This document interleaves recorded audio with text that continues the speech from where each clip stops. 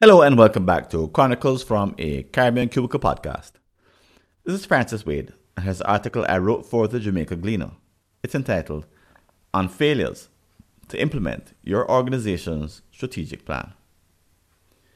Your company is considering its next strategic planning retreat, but the last real one, held just before COVID, didn't anticipate a pandemic, so the plan had to be shelved. Now, attendees are reluctant to schedule a new session. Do you give up on the idea? As a past attendee at strategic planning retreats, you have seen both big plans and grandiose commitments. However, you may never have seen these goals realized. Now, you remain a bit cynical. Take the same resources and invest them elsewhere, you argue. But you harbor doubts about this idea. Here are 3 elements of strategic planning to consider so that implementation improves. Number 1, big decisions don't make themselves. In order to resolve a difficult strategic issue, there comes a critical moment when an executive team must make a final decision. The live occasion must include all the organization's top leaders, armed with the best information possible. It's a point of no return. Argument done. The bigger the decision, the more intense the discussion, and the longer the deliberations can take. Why? The risk involved amps up expectations and fears.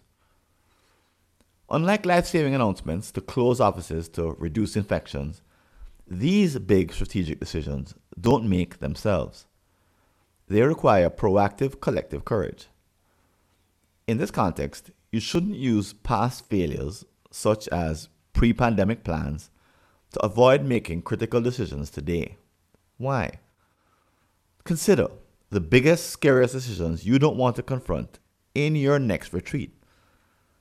For each day you delay, you make things worse for future stakeholders. In fact, they probably look back and regret your indecision. On the other hand, even a strategic plan which isn't implemented fully can benefit the organization. Why? It represents a brave step closer to ultimate success. Number 2, support new micro behaviors. All strategic plans comprise both single actions versus slow, steady behavior changes. For example, a single action may be the purchase of a new machine. This investment is relatively easy to implement. However, slow, steady changes in habits or routines are much harder, and those which require a new mindset are even more difficult. For the most part, organizations approach these behavioral changes as if they can be bought with financial incentives. Research shows that this is true, but only for a subset of work. In fact, more money leads to more output for simple physical tasks. However, knowledge workers don't become smarter or more creative with better bonuses. A big raise does not foster better decision making. When these slow changes are called for in the strategic plan, it's time for HR professionals to step up.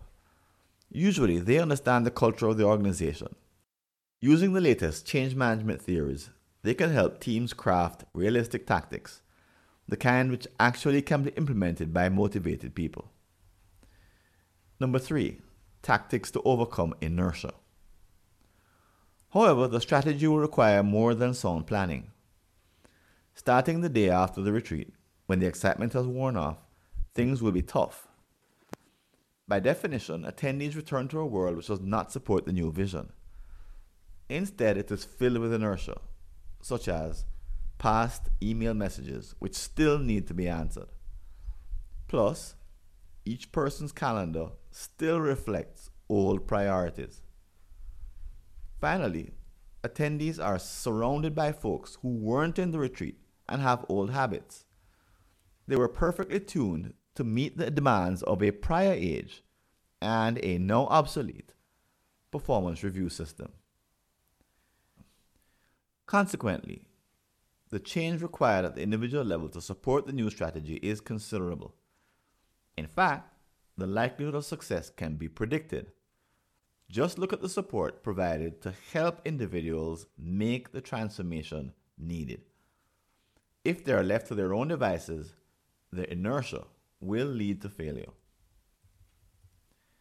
At this point, this isn't an HR problem. It belongs to the entire organization. If this fact isn't embraced, you can expect more of the same, a strategic plan which sits on the shelf alongside all the others. Taken by themselves, the three ideas I have provided are not big. But if you bring them together, they become a foundation strong enough to forge a new direction. Such is the nature of game-changing strategic plans. They are painstakingly slow to put in place, but become an unstoppable force that employees in the distant future will see clearly in retrospect.